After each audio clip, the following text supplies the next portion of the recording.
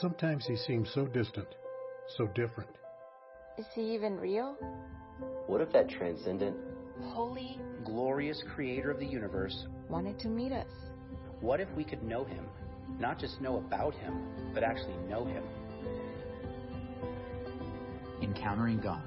A new series at Stapleton Church.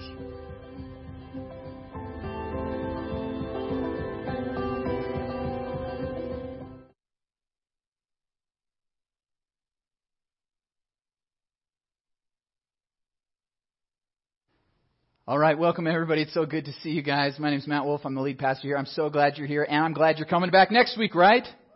Yeah, Easter. Man, it's going to be good. It's going to be good. We were out yesterday, and I just want to say thank you to our huge team of volunteers at the Egg Scramble yesterday. Thank you guys. Let's give you guys a round of applause. Thank you. We passed out hundreds of these invitations, gave away a bunch of footballs and beach balls and all sorts of stuff. Say, hey, come. We're fun, right? Oh, Jesus is awesome. That's why you should come, because we want to help you follow Jesus. That's what we're all about here. And these cards, we want you to take one. Take the one on the seat next to you and give them away. I don't want to see a single card left today. We even have some door hangers left. If you know neighbors that need Jesus, which are all of our neighbors, right? I want to see you. Melissa and I went around our whole block and put those door hangers up, and we're like, man, we should have gotten more. Let's get the next block. So we're going to take some if there's any left, but I don't want to see any left because I want you to take those door hangers. We want to invite people. Just a couple things with that. Ariel mentioned a couple things with volunteer needs, but what we have found is our second service is crazy packed. That 9:30 service is going to be crazy packed. So if it's possible for you, we really encourage you to go to the first service, the 8:15. I know that means waking up early, getting things going. But if you can, please go to the 8:15 service. If you're already bringing a friend, awesome. I'll give you a high five. Come to the 9:30. Come to the 10:45. Please do. But if you can, come to the 8:15. Also, our parking lot is full on a normal week. So if you are physically able, please park out of the lot. Okay? We got permission from the school down the street. That you can park there. I know it's a little bit long walk, but hey, you're making room for somebody to come to know Jesus. Really, seriously, they may hear the gospel for the first time and the story of the resurrection for the first time. So if you can, if you're physically able, park somewhere else and walk. Hey, you could bike next week. It's supposed to be really nice, right? Walk to church, bike to church. It's going to be nice. Yeah, so that's exciting. And then today we are actually kind of finishing up our Encountering God series. Now, technically next week is going to be kind of our final encounter of the series. But it's a little bit different because it shifts from all the tone and the way that all the encounters before it have happened. So this is our 10th week in this series, Encountering God, as we've looked at these encounters between the divine, holy God of the universe and human beings. And this 10th one, the last one that we'll look at in the Old Testament, is maybe the most bizarre yet. We've looked at some weird ones. I mean, God, He's got to be different because He's not us, right? And I think this one will blow your mind the most. You ready for your mind to be blown? Good, because it's going to happen, whether you want to or not. I think just like Ezekiel's mind was blown. In fact, I picked this story looking ahead at this series months ago, and I was like, I want to do this for me. This one's for me, okay? You guys just get to overhear it. Because it's that good. I just wanted to spend all week delving into this passage, studying it, praying over it. And I'm so glad I did because it was one I didn't really understand, but I'm glad I came because it really reveals a God of glory. A God of glory. Now, Charles Missner is a great American physicist. And I think he got his education at Yale, his PhD. But he particularly studied the life of Albert Einstein, as you would in that field. He studied everything he wrote and said, everything he taught. He loved Albert Einstein, but he said something really interesting about Albert Einstein after studying him. And this is what he said. He said, the design of the universe is very magnificent and shouldn't be taken for granted. In fact, I believe that is why Einstein had so little use for organized religion. He must have looked at what the preachers said about God and felt that they were blaspheming. He had seen much more majesty than they had ever imagined, and they were just not talking about the real thing. My guess is that he simply felt that religions he'd run across did not have proper respect for the author of the universe. Ooh. Now that is a scathing indictment of people like me, right? And I hope that no one will say that about me and my God and the God we worship here, because this God is glorious. He is the creator and the sustainer of all things. He is more powerful than we could ever imagine. And I want to tell you today that you cannot contain the glory of God. You cannot contain the glory of God. And that's what we're going to see today. And I hope that Albert Einstein would say, yes, that is the God I have seen when I looked in my telescope. The grandeur of the universe all around us and of the human being next to us. You know, the word glory gets thrown around a lot, but I don't think we really know what it means. It comes from a Hebrew word in the Bible, the Hebrew word kavod. Can you turn to the person next to you and say kavod? Kavod. Kavod. It's a word that could be translated as weight or heaviness. There's this heaviness, there's this power, there's this weight about God. I heard one pastor say that as heat is to fire, or light is to the sun, or wet is to water, so is glory to God. It's just something about Him that emanates from Him. There's this weight. When we talk about God in the heavens, there's this transcendence to His glory. But when we talk about that feeling when He is there with us, there's a palpable immanence to His glory. There's even a weight that we can personally feel and experience. And I hope that you guys will be able to encounter that God, because you cannot contain that glory. You can't. But even if we just get a glimpse or a taste of it, wow, it's something powerful. And that is what Ezekiel was able to encounter some 2,500 years ago that we're going to examine today. And if you know anything about the book of Ezekiel, you know that it's really hard to understand. Some of you, I've spent my life studying the Bible, and it's still dense to me. It's hard for me to understand Ezekiel. I wish I understood it more. That's why I was like, I'm going to read this chapter. I'm going to study it. I'm going to preach it because I need to know it more. Because this is such an amazing, kind of bizarre encounter of the glorious God of the universe. But I think we're going to learn so much from it as we see that God cannot be contained. And first what we're going to see is that God cannot be contained by our expectations. So I want you to open up a Bible with me to Ezekiel chapter 1. If you have a smartphone or tablet, you can follow along there. We're going to have the main verses up here on the screen too, so you can follow along. We're going to start in Ezekiel chapter 1, verse 1. Ezekiel wrote, "In my 30th year, while I was among the exiles by the Kibar River, the heavens were opened, and I saw visions of God." And he says this in a little bit longer language, but he actually literally gives us a date that we know. I think it's pretty cool. There's several dates throughout Ezekiel, and we can pinpoint them to the exact day that they happened. That's kind of rare in the Bible. So he's saying, he's in his journal basically saying, on July 31st, 593 BC, the word of the Lord, in verse 3, the word of the Lord came to Ezekiel the priest by the Kibar River. And then jumping down, came to Ezekiel the priest. There the hand of the Lord was on him. So there's some really interesting details here that are important. Now, whenever you see details in the Bible, they're important. Because in this day and age, paper was very expensive and very hard to make. So if you're going to write something, every detail, every word matters. And especially in the Hebrew Bible, that's our Old Testament. Those first 37 books of the Bible. When you see a detail, it's extremely important. So when Ezekiel says, in my 30th year, I think it's important.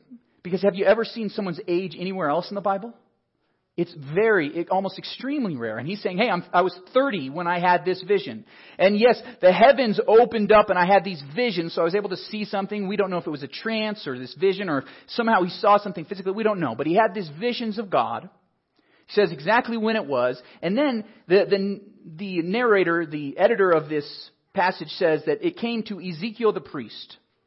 It specifically says his profession as a priest. Now, why do I think those two details are important? Because, according to God's law, a priest did not start his duty in the temple until he was 30 years old. When you turn 30, finally you could become official priest. Someone like Ezekiel would have trained for years in the temple as an apprentice. We saw several weeks ago Samuel that was living in the temple. He was a young man apprenticing. That's probably what Ezekiel would have done for years. Apprenticing, learning his trade, learning his trade. And finally at age 30, he gets to go into the temple, into the glory of God and worship before Him. Nobody else was allowed into the inner temple unless you were a priest. So why is that significant? Well, because he's not at the temple. Did you see where he was? By the Kibar River. Now, we miss these details because we don't know anything about Middle Eastern geography, let's be honest, right? So I want to show you on a map so you know where this is and why this is important. So the temple that Solomon built was in Jerusalem. And when he built that, God basically said, hey, for a time I'm going to live among you. I'm going to reside in this temple. This is where my glory is going to be, at this physical location. You can come worship me here, and that's where you can worship me. Nowhere else.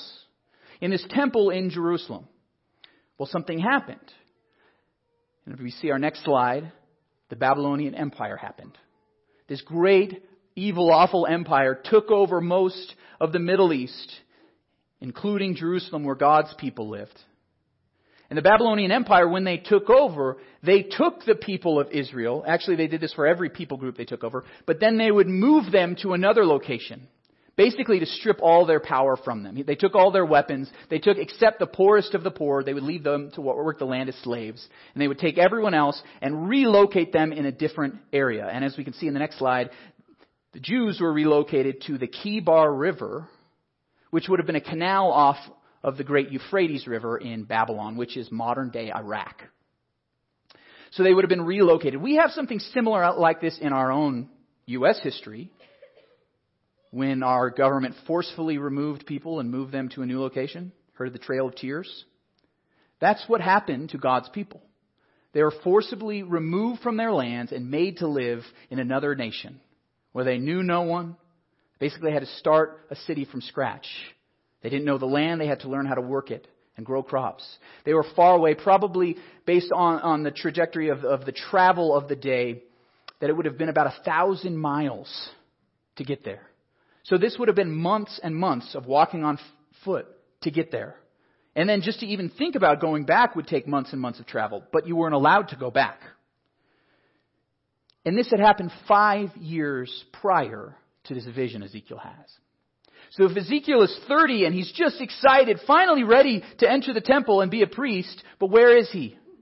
For the last 5 years, he has been in Babylon, 1,000 miles from home, away from his people, the town he loved, his countryside, his temple.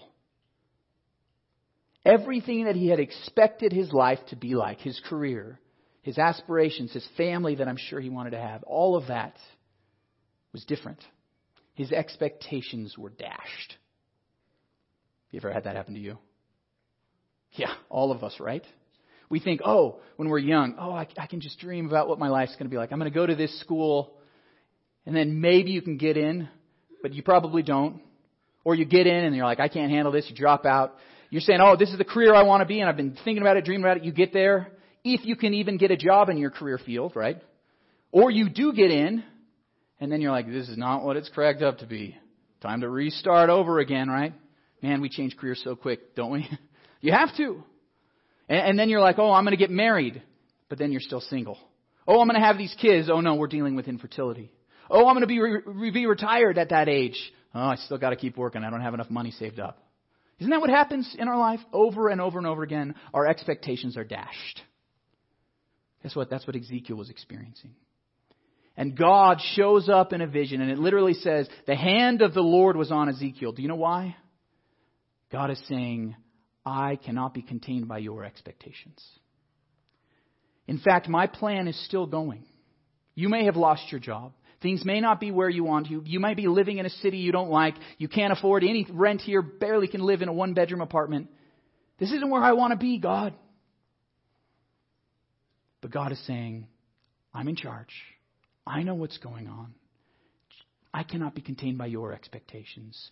I am bigger than them. And I have a plan for your life that I'm working out in every detail.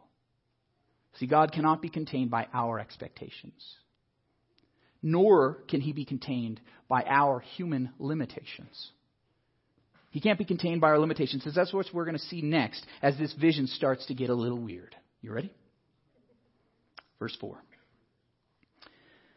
Ezekiel wrote, I looked and I saw a windstorm coming out of the north, an immense cloud with flashing lightning and surrounded by brilliant light.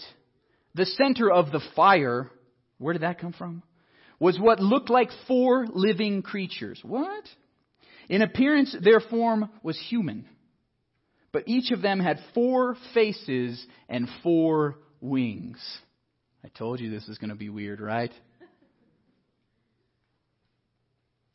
Okay, let me take a break for a second. I need to teach you guys something. So you guys got to pay attention, right? You focus on me. When Ezekiel writes here, this is a specific type of literature in the Bible. Specific type of genre. This isn't a letter that Paul wrote to a church, right?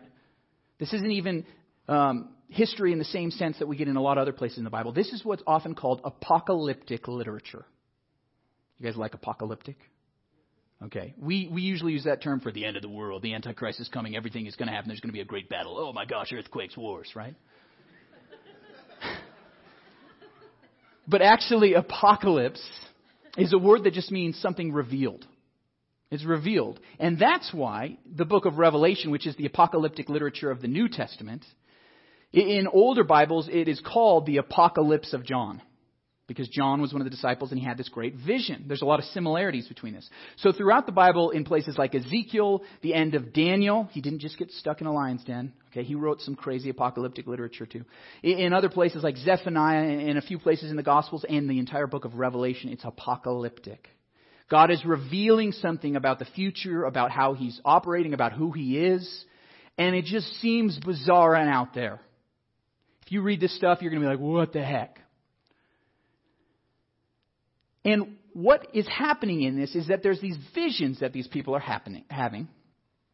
And in the visions, there's a lot of imagery. There's a lot of images of things that are strange. But what I want you to see when you read this type of literature in the Bible, it's very easy to tell when you're reading this stuff because you're like, that's weird. It's weird. 4 creatures, 4 heads, 4 wings. What's going on here? When you read this, what you're supposed to see is these images are representative of certain truths. They're symbols. Now, possibly are these creatures real creatures that somehow exist in heaven on a different astral plane? Maybe. But what we do know for sure is that they represent some things. So Ezekiel goes on to describe these 4 living creatures, and they actually are later in chapter 10 described as a type of angel. These are angels that he's seeing, a certain type called cherubim. Now, a few weeks ago, if you were here, we were introduced to a different type of angels called seraphim. Now, I'm sorry to spoil someone's parade, but we do not become angels when we die. We don't. In fact, angels are a different type of created being from humans. God created them. And if God, in His divine creativity, could create all the different species of fishes and animals and primates, He probably created more than one species of angels. Hence, we're told about 2 specifically, the seraphim and the cherubim. So here we're told about these cherubim, and they're said that they have 4 wings. Now, 2 of their wings, they said, covered their body, and then 2 were holding something up, and we'll get to that in a little bit. But they had 4 heads, 4 faces, and they were each facing a different direction. One of the faces was a human face, another face was a lion face, another face was the face of an ox, and the other face was that of an eagle. Pretty bizarre, right? When you guys think of angels, that's not what you think of, I know. You got to look outside of Michelangelo. Let's look at the Bible, okay? In these 4 images, think of the symbols they represent. Well, humans, God gave the earth for humans to rule. And to the lions, they kind of rule all the wild animals, symbolically, right? The oxen are the greatest of all livestock, and the eagle is the bird that rules the air. So with those different images of these faces, what we can see is that these are probably very powerful creatures that rule the earth, the animals, the wild animals and livestock, and even the air. These are powerful beings that God has created that serve Him. And I think it's really interesting that they have 4 faces, 1 in each direction. I think that is symbolic as well. Because one face faces north, the other south, the other east, and the other west. Do you remember when you were a kid, you used to say that your mom had eyes in the back of her head? Right? These angels have eyes on all sides of their heads.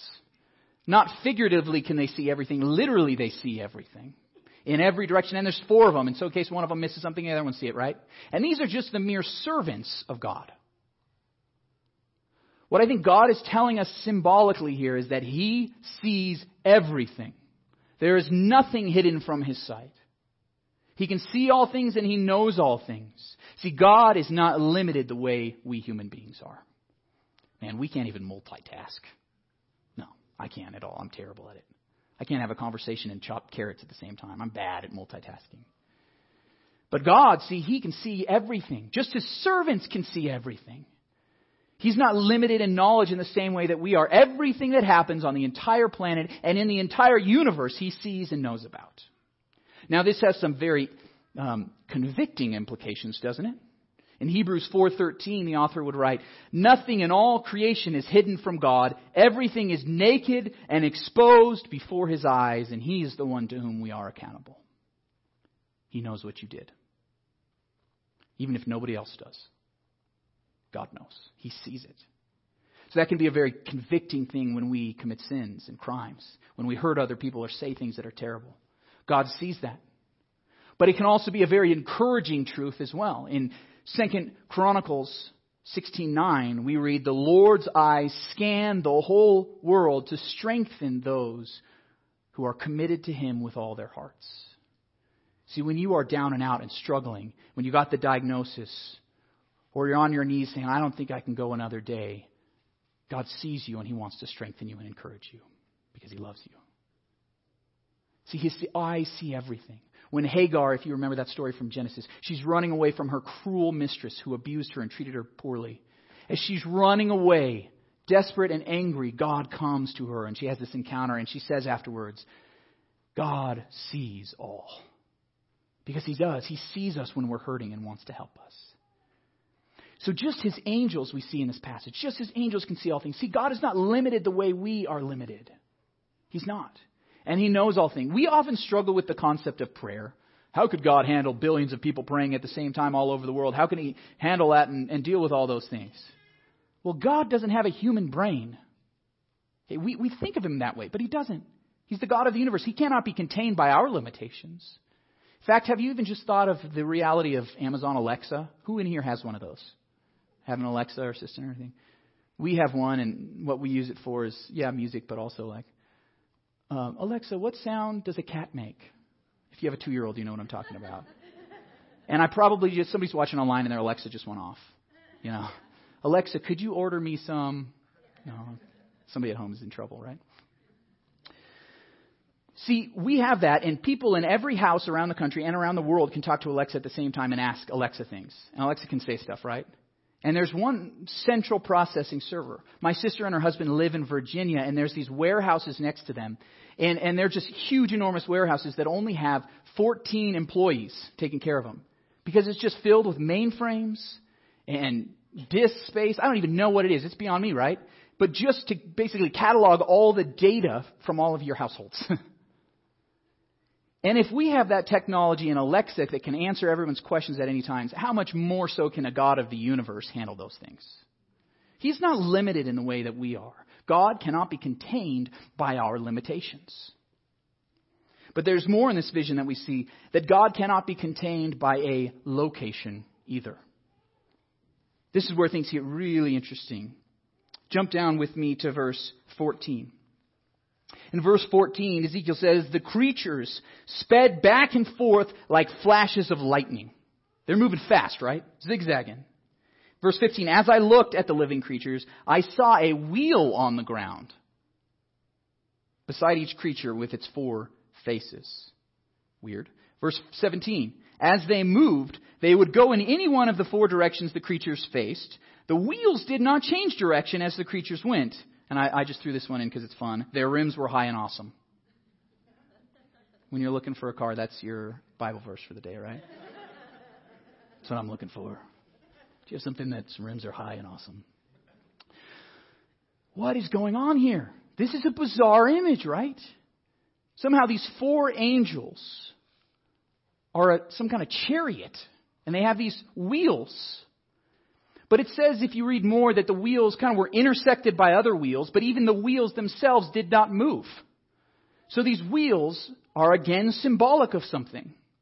That these angels could go anywhere they wanted. It says even they're flashing back and forth like lightning. They can move anywhere, wherever they want. In all four directions. These four creatures coming together are just going everywhere. And they don't move like normal human beings. They're not confined to a location. So I think this was particularly important, this image, for Ezekiel in his day and age. Because remember where he was? Not in Jerusalem. Not at the temple. See, when God said, I will live in the temple, that's where people begin to think that's where God lives. He only stays in the temple, right? He's only in one location. So now they are 1,000 miles from home. Where is God? That's what they were asking themselves.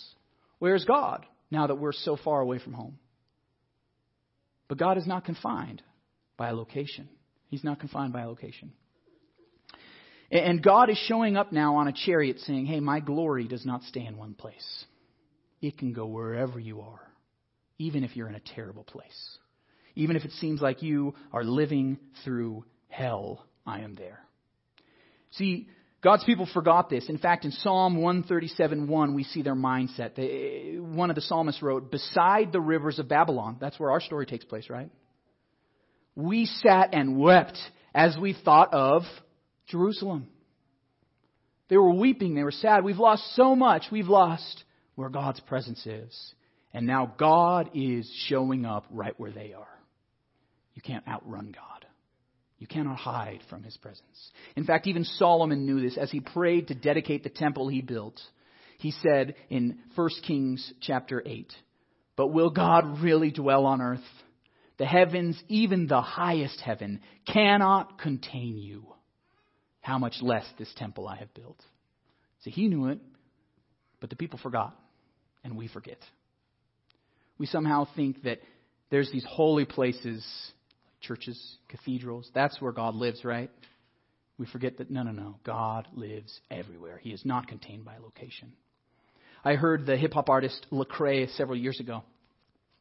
And before he became a follower of Jesus, he told this story about he was with some of his homies, and they were out, bumping some music, driving in their car, riding dirty, right?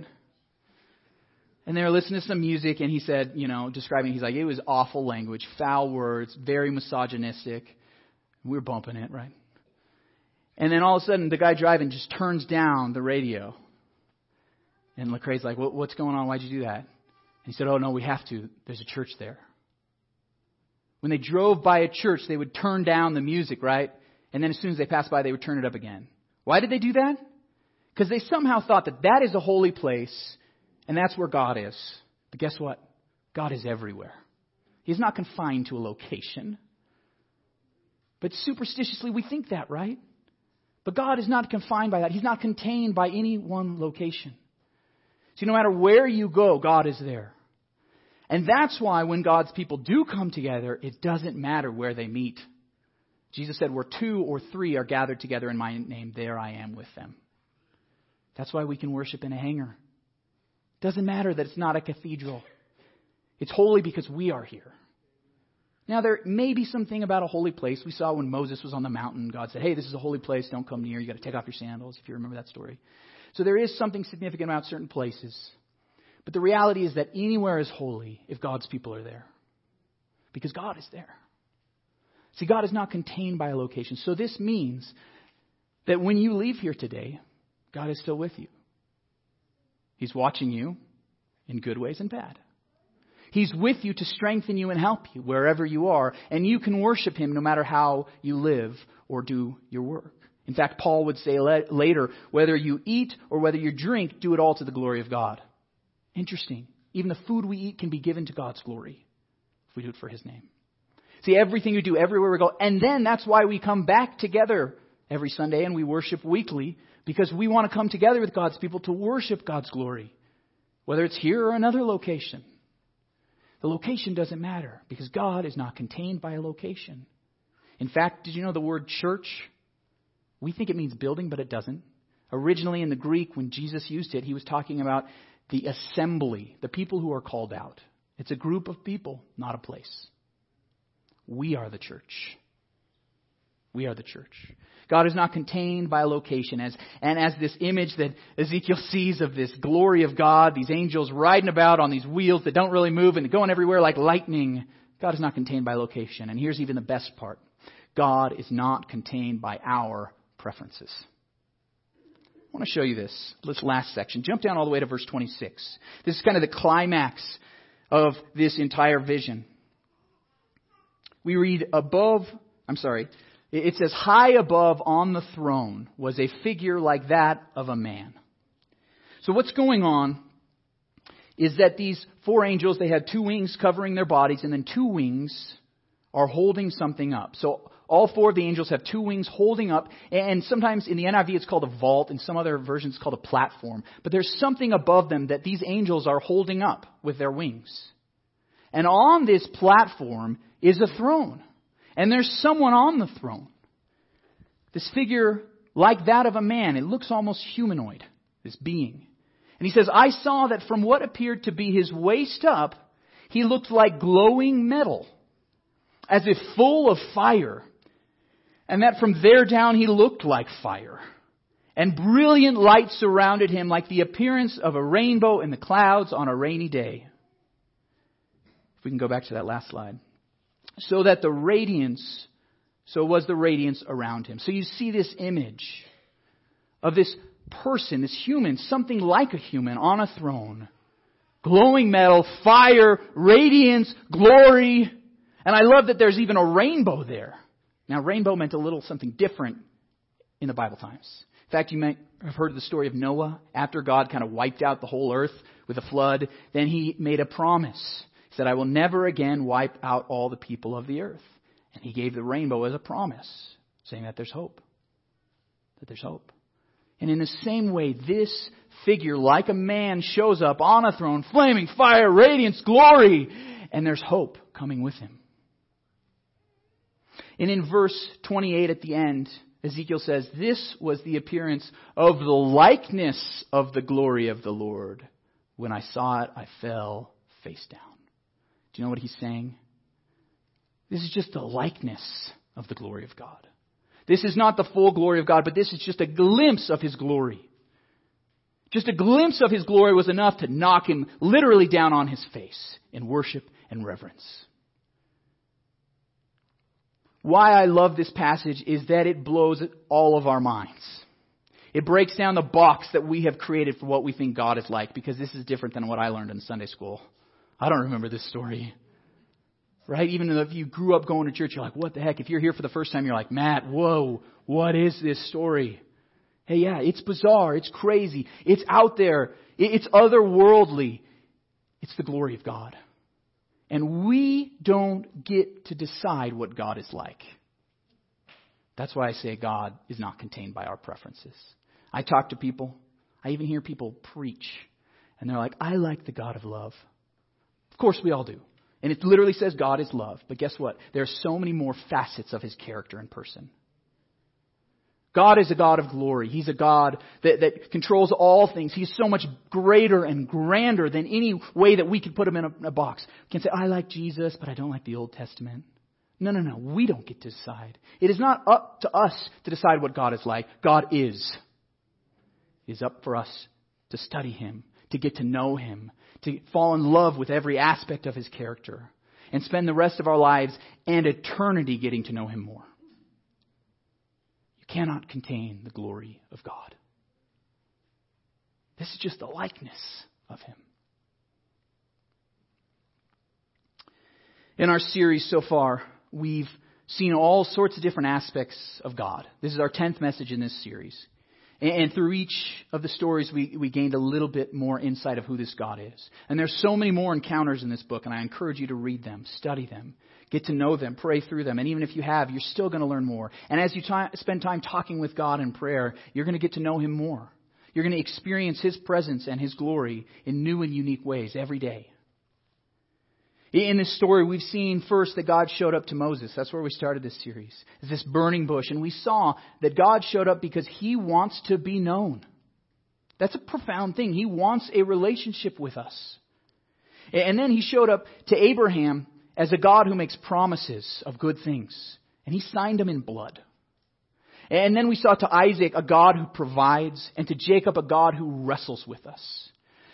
When we looked at Adam and Eve, we saw a God who, even in the midst of judgment because of sin, provides a glimmer of hope. He provides hope. And then we saw to Samuel a God who speaks to us, who wants to talk to us. And hear what we have to say as well as tell us who He is. We saw it with Job, a God who shows up in the storm, in the most difficult times of life. God is there, even if we don't understand. To Isaiah, a God who was enthroned and full of holiness. Last week, Sawyer preached and told us about it with Jeremiah, a God who calls us, even though we're not qualified. And today we see a God full of glory. And these are just some glimpses of who God is. There's so much more. We've only just scratched the surface. We've only just gotten a glimpse, a taste of who He is. But I hope that you will leave here today knowing that you cannot contain the glory of God. You cannot contain Him. He is not yours. He is not some rabbit's foot that you put in your pocket and you rub when you're feeling bad. He's not some God that's like a magic 8-ball when you need an answer to the question, should I marry her? Ask again later. He's not even a lion that you can keep in a cage and take out when you need some power and fierceness. No, God will be with you to encourage you. God will guide you with His Holy Spirit, and He will give you a strength and fierceness that you've never had before. But you do not control Him. God is God and you are not. You cannot contain the glory of God. But you know the most amazing aspect of the glory of God is that God chose to be contained. Have you ever thought about that? This glorious God who had angels holding up His throne, serving Him, worshiping Him, He came down as a human being by the name Jesus. And He was born as a baby. So even though He had angels serving Him at all times, now He had to be held by His mother and nursed. He had to be fed human sustenance. He had a frail human body just like us. It tells us in Philippians chapter 2 that He emptied Himself of all glory. That He became a human, frail, weak, just like us. But even more than that, He became a servant to all. This King of Kings, full of glory and fire and flame, served the lowly and the outcasts. When His disciples had disgusting, filthy feet, He bent down on His knees and washed them with His bare hands. To make it even more incredible, this glorious God of the universe went to the cross, and He suffered and was executed and died in our place. And they took His body and they laid it in the tomb, and they rolled a stone over it. To most people, they would have thought that the glory of God had been contained. But not even death could contain Him. And on the third day, as we will celebrate next week, Jesus rose from the dead, full of glory and power, and appeared to over 500 people. And He was seen with a new body, living full of glory before He ascended into heaven, where He is seated on that throne once again. This was the God of glory who said, death cannot contain me. Sin cannot contain me. The devil himself cannot contain me, because I am that full of glory. And that is the God who, when we just glimpse His glory, we fell down and worship to Him. And that's what we're going to do right now as we declare that God is King forever. Forever we will worship Him, because that glory belongs to Him forever and ever and ever. Lord God, this morning we've read this passage. It's bizarre. It blows our mind. It breaks down the box of who we thought God is, and we're thankful for that. And we pray that more and more we would grow in the knowledge and the faith of You, because You are glorious. And with that glory, You emptied Yourself. You laid it all down for us on the cross. But Lord, we're so thankful that's not the end of the story.